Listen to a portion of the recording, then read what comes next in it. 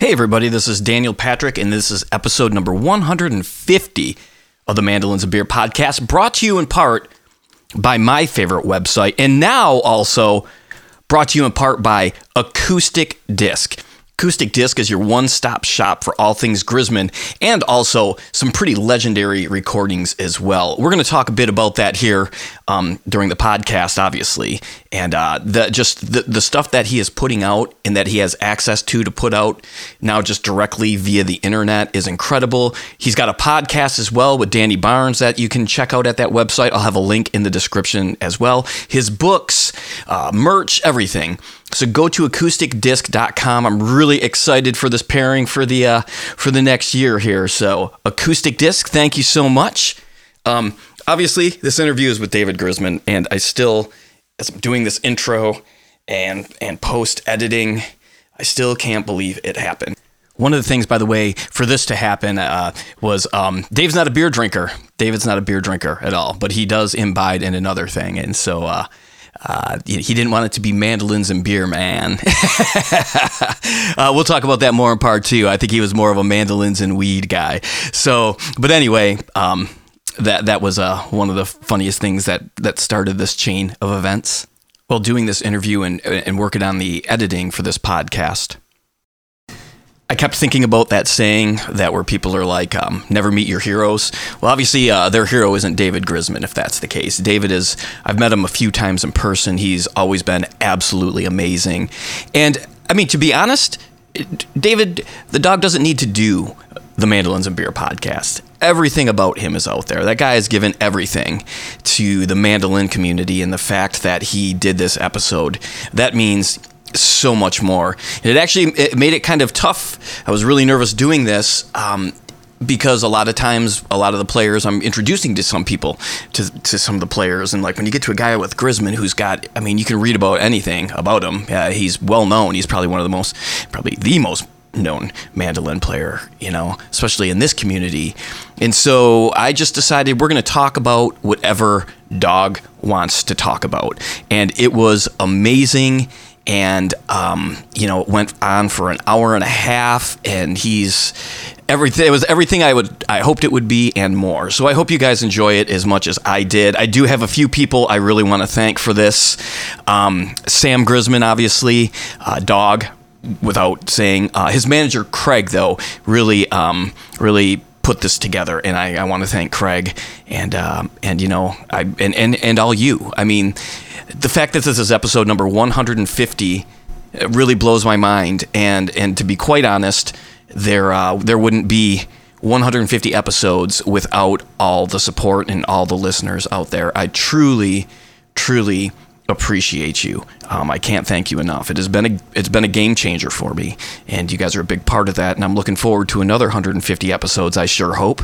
And so anyway, the other thing I want to thank is my sponsors, because again, without them, this would be a way more difficult process trying to find the time to do these things. So let's get into the sponsors. Peghead Nation. With Peghead Nation streaming video courses in mandolin, guitar, banjo, fiddle, dobro, ukulele, and bass, you'll learn bluegrass, old time, and other styles from some of the most talented players and instructors in roots music.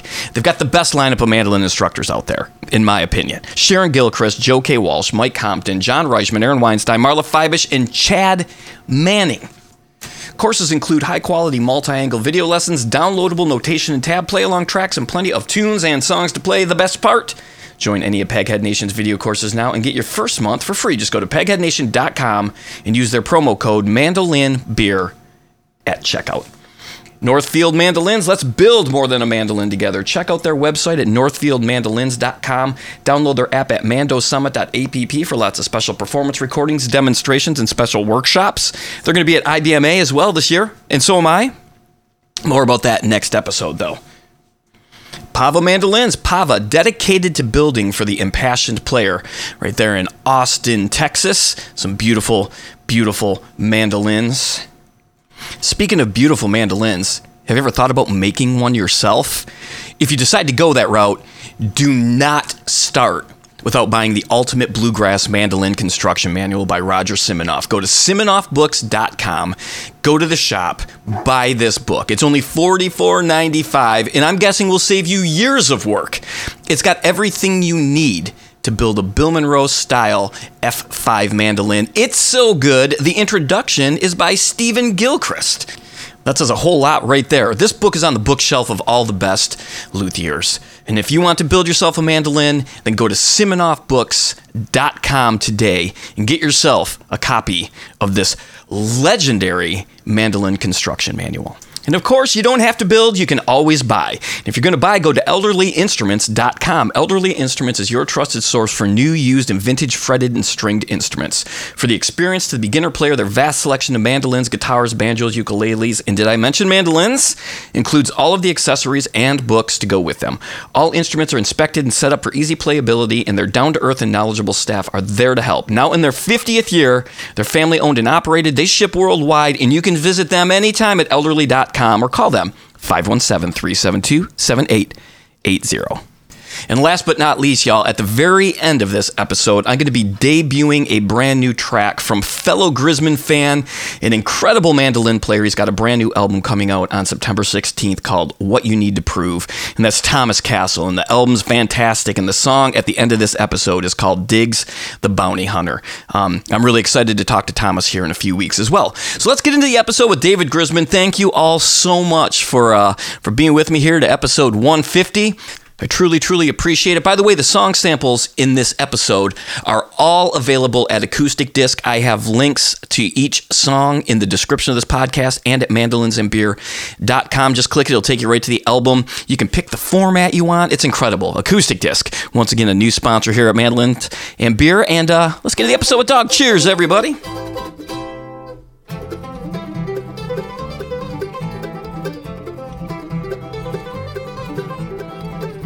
All right, it is my pleasure to welcome to the podcast the Dawg, David Grisman. David, how are you? I'm fine, Daniel. How are you? I'm doing well. This is really, really exciting, and this is a huge goal marked off for me. When I started this podcast 150 episodes ago, I started with a list of all my favorite mandolin players that I figured, how many episodes could you do? And then I sent 10 emails and I had some names at the top of the page that I was like, eventually, as milestones, it would be great to get these people. And your name was right at the top of this list. So, I appreciate that. I'm sorry it took so long, but Man, no worries, man, at all. So, first thing we should mention, you have a podcast as well with Danny Barnes that is really excellent. And I think if people haven't heard it yet, they should tune into it because it's really a cool way of the way you discuss some of your albums and then you get to hear the tunes. It's really only at acousticdisc.com. I haven't figured out how to distribute it outside of that, but I figured I'm trying to attract people to that website anyway, so might as well have it there. Yeah, and what you're doing with that website right now is so exciting. I mean, every month almost, there's some new incredible album that is digitally being released with bonus tracks. Let's talk a little bit about the Acoustic Disc website and what the future of music looks like, because it's kind of you're kind of breaking ground with this, with the way you're releasing these, man. Well, years ago, it's funny you mentioned the future of music. There was a book called The Future of Music that I read about maybe 20 years ago, and it really pointed towards the digital space, and which led me to, try to make this stuff available digitally. It took about 2 or 3 years to get this section of our old website called Acoustic Oasis up and running. We still had to use somebody else's platform, a company called Nugs, and there's still some stuff there that you can, still get downloads there. But, it's always, it's like a beautiful, thing, like for music, we don't have to manufacture anything or ship anything or have anything returned or broken or stolen, all of which have happened over the course of my 50 years in the record business, 50 plus, actually almost 60. Wow. But, it always intrigued me, and, it enabled us to put out things that, had such a limited relationship with what's popular that it wouldn't make business sense to really manufacture it. And as the years went by, the digital space more or less overtook the physical space. And fortuitously, the beginning of 2020, our partners in Acoustic Disc wanted to retire. So we took a chance and bought them out. And then along came the pandemic, which was a horrible thing, but it was a fortunate thing for us because I lost all my gigs, but gave Tracy, my wife, and I an opportunity to establish this business that we could operate out of our house. And so the first decision we made was to stop making physical product, mostly because it just wasn't an economic, it had no economic viability really for us, because most of the CDs are sold at gigs, and when the gigs went bye-bye,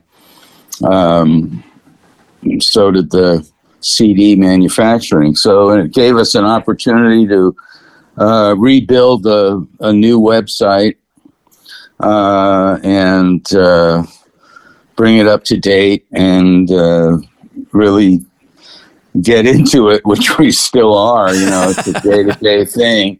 And it's enabled me having this, not touring, which, I spent many decades doing that, and it just became increasingly more expensive and difficult. And so it's sort of been a blessing. At my age, I'm trying to go for the long haul. And, I'm still doing everything I love to do, write music and record music and make records. They're no longer physical records, but yeah, just like, what do we call them anymore, right? and I've been a producer for almost 60 years, and I pretty much saved everything that I had an opportunity to have in my archive. So, and I spent about 8 years transferring it in my studio in California to the digital domain. So that's really given me, I just go to my computer and search around for more stuff. And I keep discovering stuff I hadn't even heard, No kidding. Oh yeah. I mean, the rehearsals for the first quintet album. Oh yeah, that was the tape I found.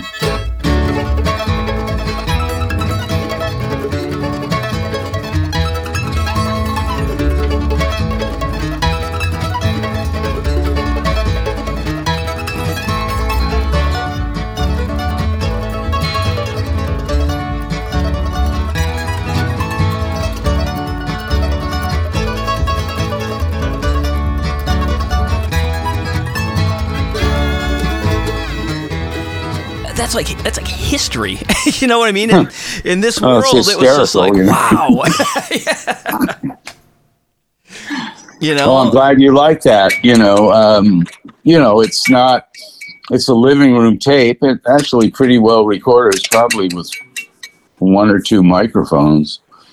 And, it's surprising how together that was for, how, short a time the band had been rehearsing. It's really interesting. And I would say 95% of the interviews I have done, that album has been a game changer for all these players. And the most mind-bending thing to me about it is 30 years from now, some kid is going to buy a mandolin and he's going to stumble across this record and it's going to sound like it came out yesterday to them. You mean the original? The DGT original record? one. Yeah. I mean, talk about landmark recording. That's amazing. And it's every level of player that I interview. Young kids, Teo Quayle. Yeah, he's great. He's so good. Well, it's sort of been a pleasant kind of albatross around my neck, I mean, years ago, somebody came up to me and said, you will never do anything better than that, Oh, wow. That's debatable. I mean, I didn't let that stop me, but, you have to keep coming up with different stuff. I mean, you just can't play the same songs for 30, 40 years. And I enjoy writing tunes, and hopefully they're all different enough to, and good enough to be appreciated. But, I'm definitely proud of that record, but, a lot of people stopped listening after that, or I don't know about a lot, but, I have done a lot of good work since then too. Oh, a ton, man.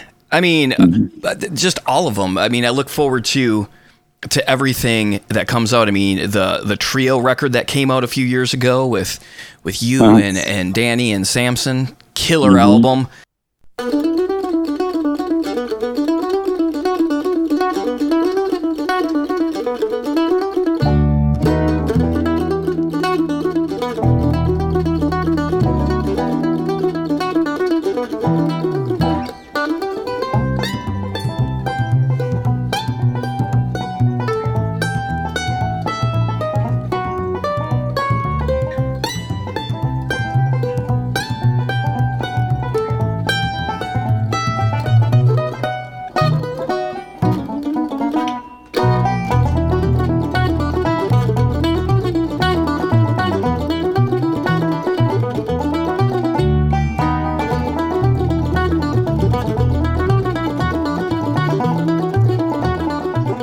Oh, thanks, man. Yeah, man, absolutely. And I really do think you're one of those guys that all the right people listen to everything you put out, I think. You know what I mean? And those are the people holding mandolins. So, well, I can't argue with that. It's been a real boon to meet and get together and play and work with Danny, who's a neighbor of ours. And we get together about once a week. And he's just... an amazing musician. He's knows so many styles and is a great reader, and just a great. I mean, he's become my new disciple. He comes over and we just work on these tunes that I've been writing and arranging them, and I write out harmonies and. We just have a great time working on it. That's what I've always loved doing, is working on music, I mean, I never really got into this to be on a stage. No kidding. I just wanted to learn how to play like that, at the time, and then bluegrass. And, that was my mission. I was never really career oriented, and my band was more or less a fortuitous accident. I never really thought a mandolin player could have an instrumental band, that was successful. But people like Tony Rice and Daryl Anger and Todd Phillips and Mike Marshall, they showed up and wanted to play this music, and I had to do it. When you first started playing, I mean, you were a big Bill Monroe fan. Mm-hmm. What was it in between I mean, that led you, because again, this album, the first album, and then everything after it, there was really nothing kind of like it at the time. Did you just have this in your head from a combination of other things you were listening to? Because it really is so different than anything that was out there at the time. Well, I've always liked all kinds of music. I got really smitten with bluegrass when I was about 15 years old, and took up the mandolin because another friend already got a banjo, and we all wanted to be banjo players. And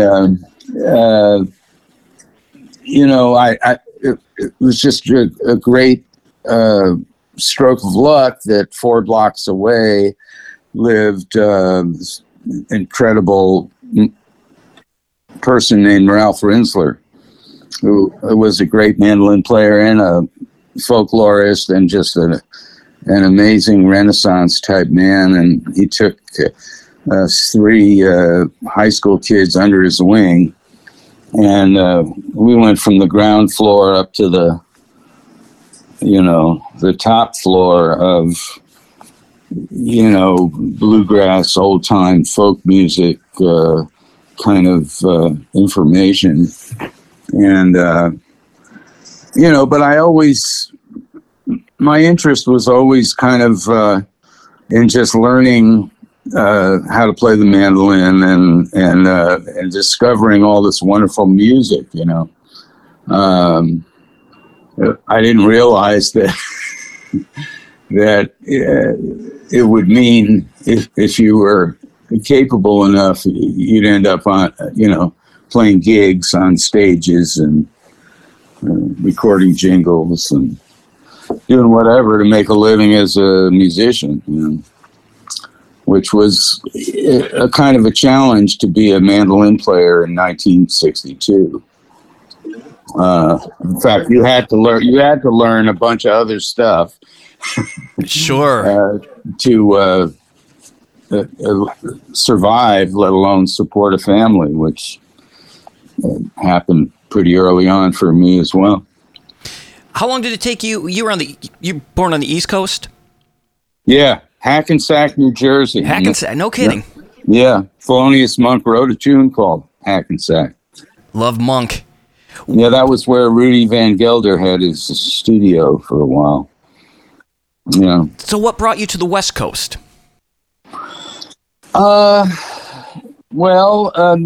Music, more or less. I had a few friends here. Jerry Garcia was one of them. And, back in the early 60s, mid 60s, there were little pockets of, I'd say, urban kids that were interested in traditional music. And I don't know if you're familiar with this. There was a thing called the Map of the World. A guy named Rick Shub, a good friend of mine, and somebody else put this together. And the Map of the World was like Berkeley, California, Cambridge, Massachusetts, Greenwich Village, LA, and there were all these like-minded kids, really, who were interested in roots, what you call roots music. And we started meeting each other, either, like my friend Eric Thompson showed up in Greenwich Village and crashed at my apartment, and then I made a trip in 1965, the first time I came to California, and just more or less fell in love with it for just the climate and just the attitude, and ultimately moved out a few years later.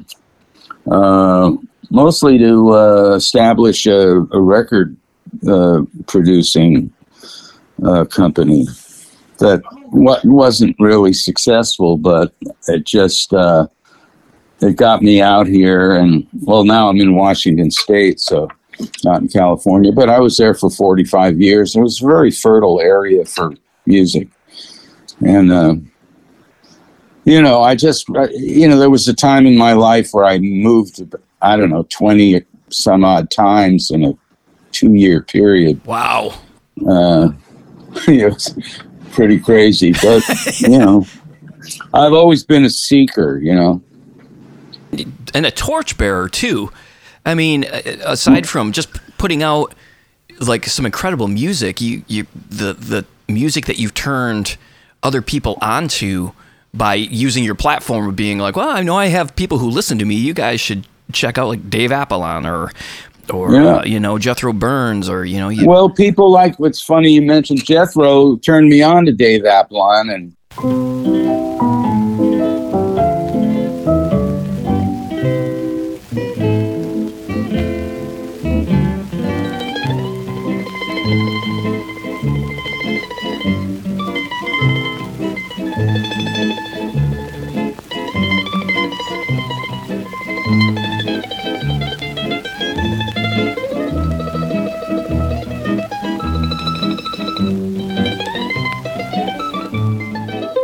Jerry Garcia turned me on to Oscar Alleman. And,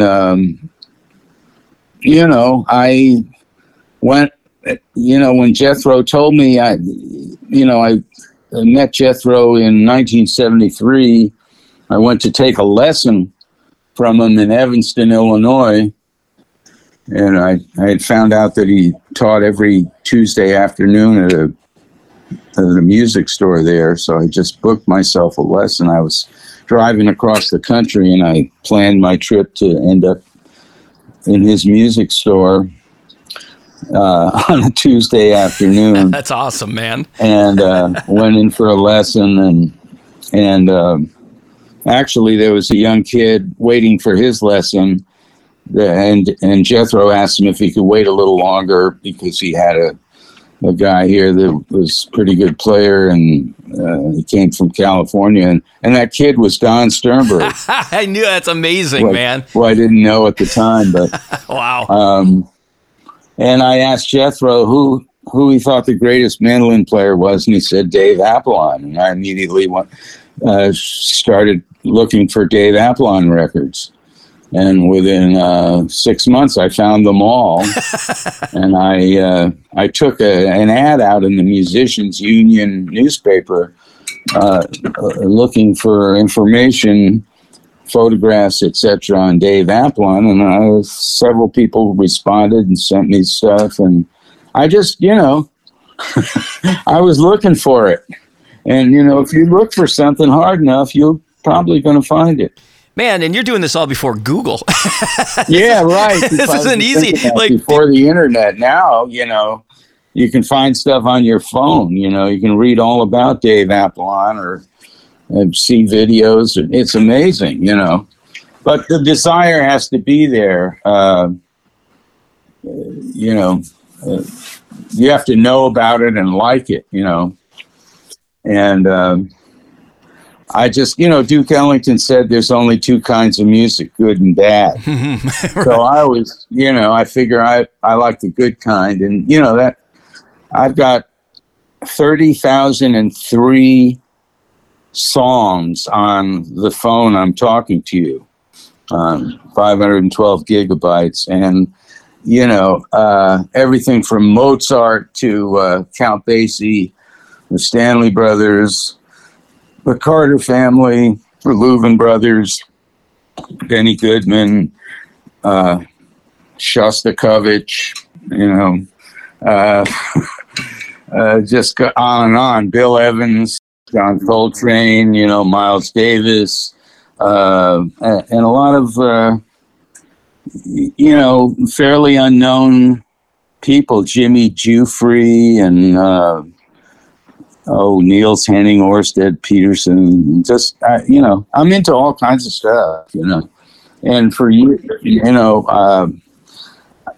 one of the benefits of touring all those years is I'd go to record stores, pawn shops, used bookstores, music stores while I'd be, in Ames, Iowa or whatever, and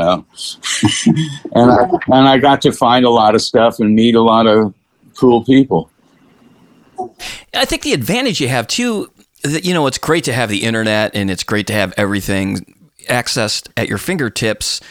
But I think the old way of going back and having to hunt things down and not be able to buy 10 Dave Applon albums, or you know what I mean? Like you live with that record for a while, you absorb it. And now, now you can listen to half that song and think of something else and be on to like 5 other things in 2 minutes.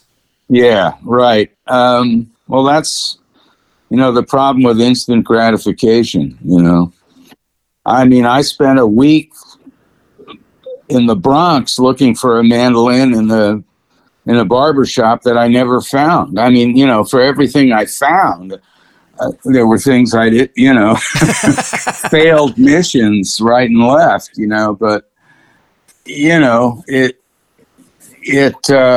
it was all good, I mean, because when I got something, I appreciated it and checked it out in depth, Yeah, I mean that's and I'm just as bad as all that too. I mean, I remember having like tone poems even when CDs were around, and I was a young guy with getting ready to start a family. I couldn't afford to buy 50 CDs at a time, and that tone poems, it sat in my car. I got in, it was the CD player in the car. I drove around, it was in it. It was in there for months. It seemed like you absorb it.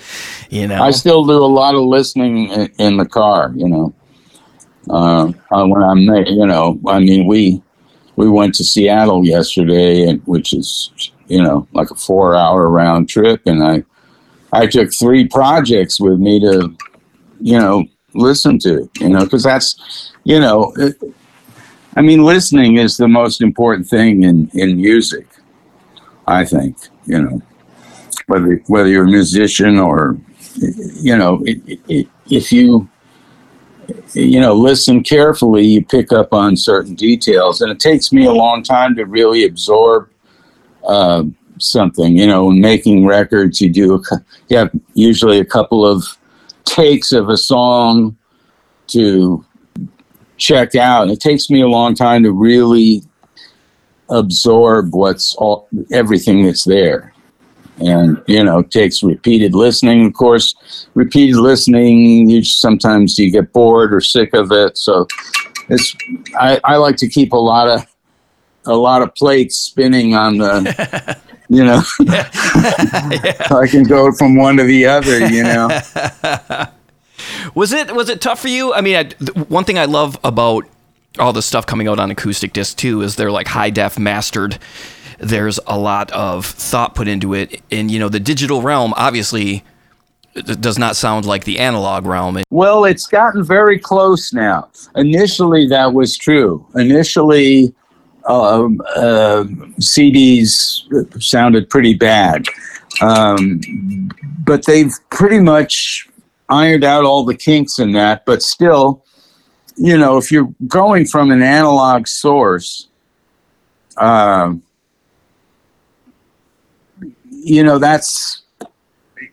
it's not going to really sound better than that. I mean, it could be improved slightly in certain ways. I mean, what I found is if you add something, you lose something else. I mean, but it enables. I realized that there was a higher definition or higher definitions than CDs, So I determined after, a long time of thinking about it and testing things that 24-bit 96KHZ was a noticeable upgrade from what they call Red Book 16-bit CD quality. So I decided to, when I record something digitally, which is just too convenient and tape got to be real expensive. I mean, I was paying like over $60 a reel for, 15 minutes or less of music. And, and now, in digital performer, I mean, you can, you can just do miles and miles of tape for basically no expense. And it's so easy to edit, and manipulate. And, they used to call me the Raja of the razor blade. But I really got into editing tape, which I learned from my friend Peter Siegel, who was a fellow maniac back in the 60s. And a lot of people might not realize, like, that was how, now it's so easy to edit things. I'll edit this podcast with a mouse, click and point, delete it. Right. And back in the day, recording to tape, you had to physically, with a razor blade, cut tape, tape it together. Right, and not to mention the fact that you'd have a piece of tape wrapped around your neck, and you'd have a few on the floor or taped to the tape deck, and they all look the same. So, I mean, I've driven more engineer crazy, because I didn't do it myself. I would do it at home. I'd take cassettes home of a session, and then I would, when I figured out what take I'd like or what two takes, I'd dub them off onto an Akai tape machine, and then I'd edit those tapes, and then I'd go back into the studio and tell the engineer how to cut it. And finally, an engineer friend of mine, Bob Shoemaker, said, "Hey, you should be doing all this. I will set you up and make sure you don't screw it up." But, and that was mixing and everything. So I kind of went reluctantly into that zone. But, and then it took me a long time to get out of it, but I love doing that stuff. And I think I'm getting better at it, even though I'm, an old man now.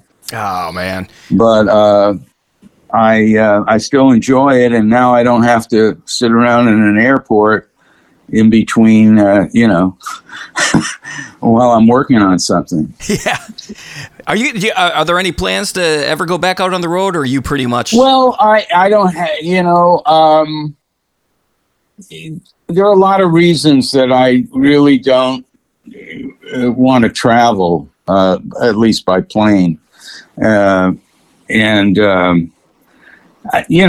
say never. I told my agent, hey, if you want to take me off your roster, you can. I won't be mad. But, I love playing music.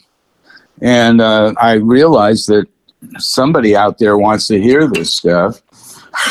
Yeah. But I also want to survive so I can keep doing it, as long as I can. And, the truth is, I play better in the living room,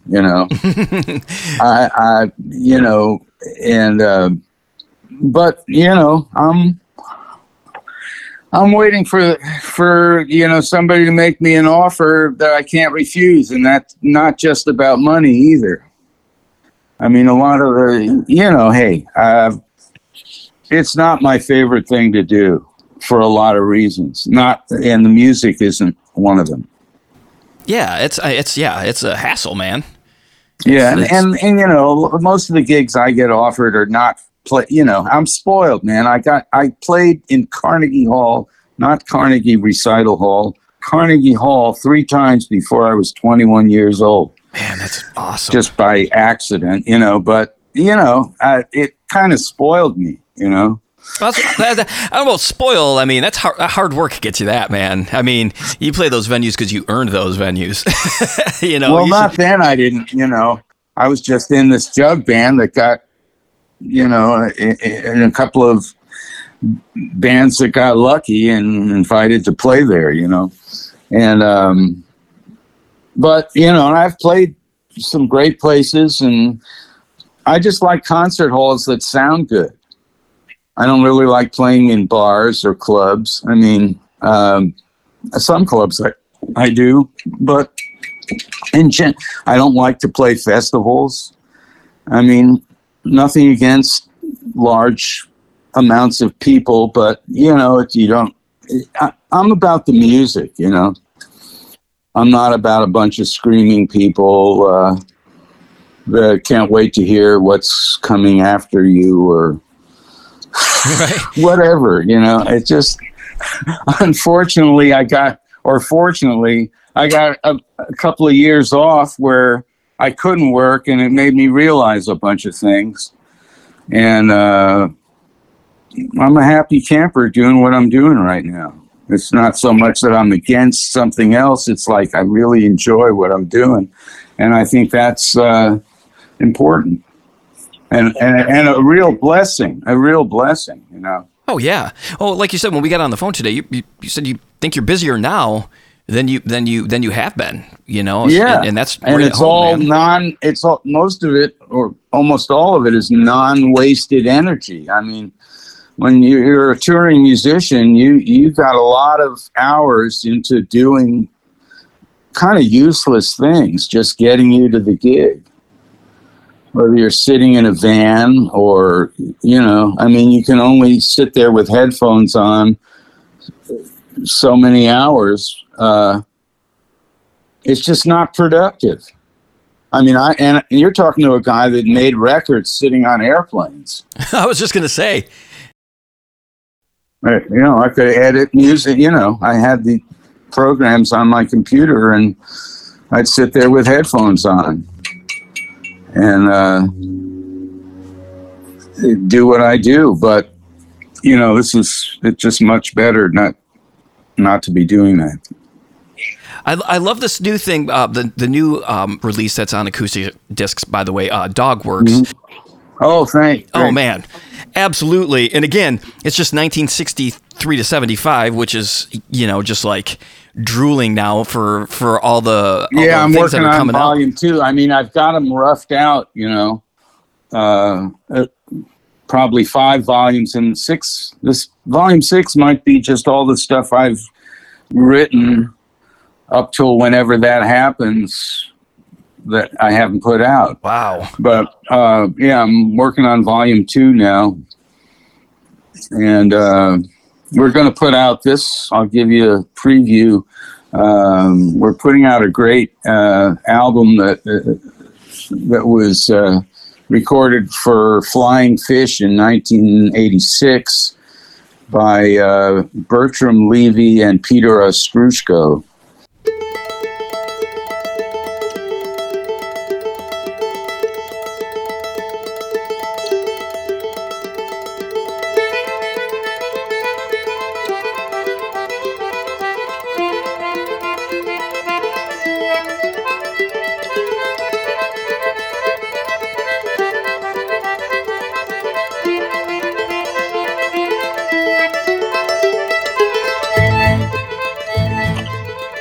It's called First Generation, and Bertram is a great concertina and fiddler and banjo player. He's a neighbor of ours, but it's a great album, and Peter Ostrushko is just magnificent on it.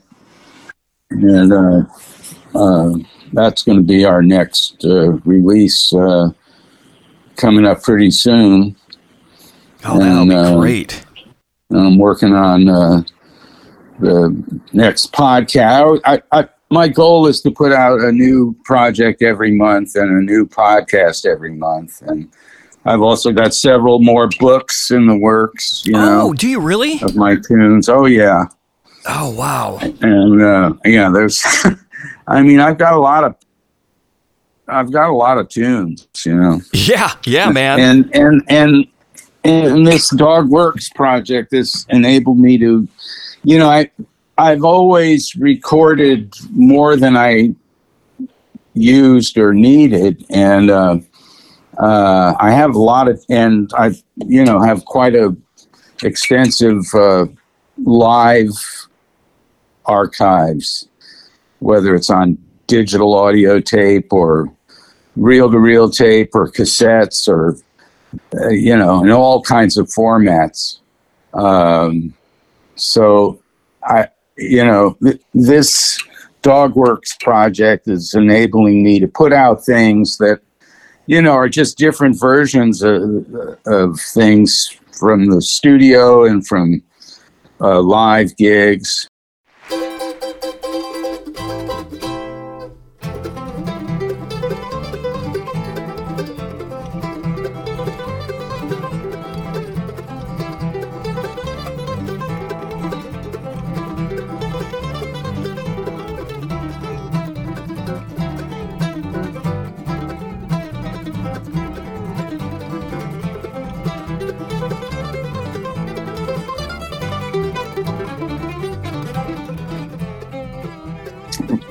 The next volume will be starting with pretty much the Tony Rice era. Even though, I'm doing it, they're all of my tunes, but in the order they were written. And some of their performances are later performances. But, like, for example, there's a tune that I wrote for the film Eat My Dust, where EMD came from, and I never recorded it anywhere else. And it's actually more or less a guitar duet that I'm playing rhythm for Tony. Oh, no kidding! And then there's a version of Ricochet with just 3 mandolins from the live concert in our first Japanese tour. And, all kinds of things that I can make available now on this project, There's some things from a session I did in early 2020, just before the pandemic was really discovered, with Sam and Frank Vignola. Oh my gosh, Frank Vignola. Frank came over for a few days, and we recorded 18 tunes. Oh, wow. And, I think I put maybe 2 of them out on the volume 1. I think Japan and one other.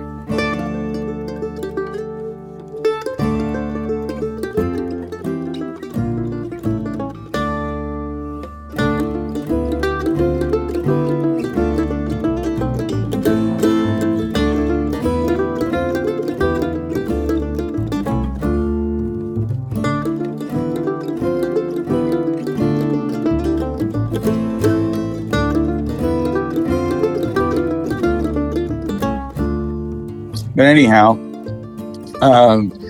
it's fun and it's nostalgic, and I just thought, well, I should put all of these pieces in kind of one project, which is a number of volumes, but just keeps me busy, Yeah, it's awesome. And I love that it's called The Collected Compositions, because you are a composer, and I think that's important for people to realize. And I think especially because, maybe people sometimes don't think of the mandolin in that sense, right. Well, some of these pieces, even on that first volume, I don't play at all on them. They're pieces I wrote for movies that have Dixieland bands and...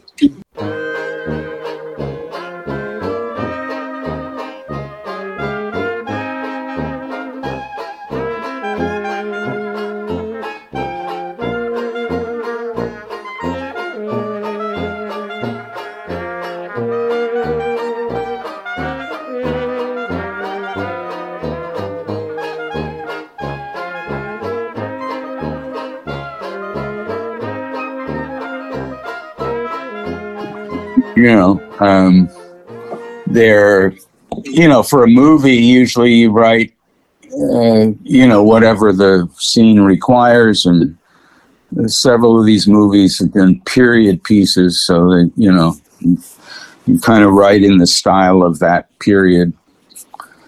But yeah, I seem to keep coming up with, new tunes, and I really try not to repeat myself too much. It's hard to escape yourself, but and I thought, I probably 15 years ago, I thought I was really through composing. Oh, no kidding. Yeah. Well, you get, I don't know, moving up here and having it's like a calmer environment. And I was doing all this traveling and running around, and, it was just very hectic. And, just being in one place for this long, that's like a very calm environment and a beautiful place. This stuff keeps pouring out. Oh, that's awesome. And it's pretty, challenging, actually.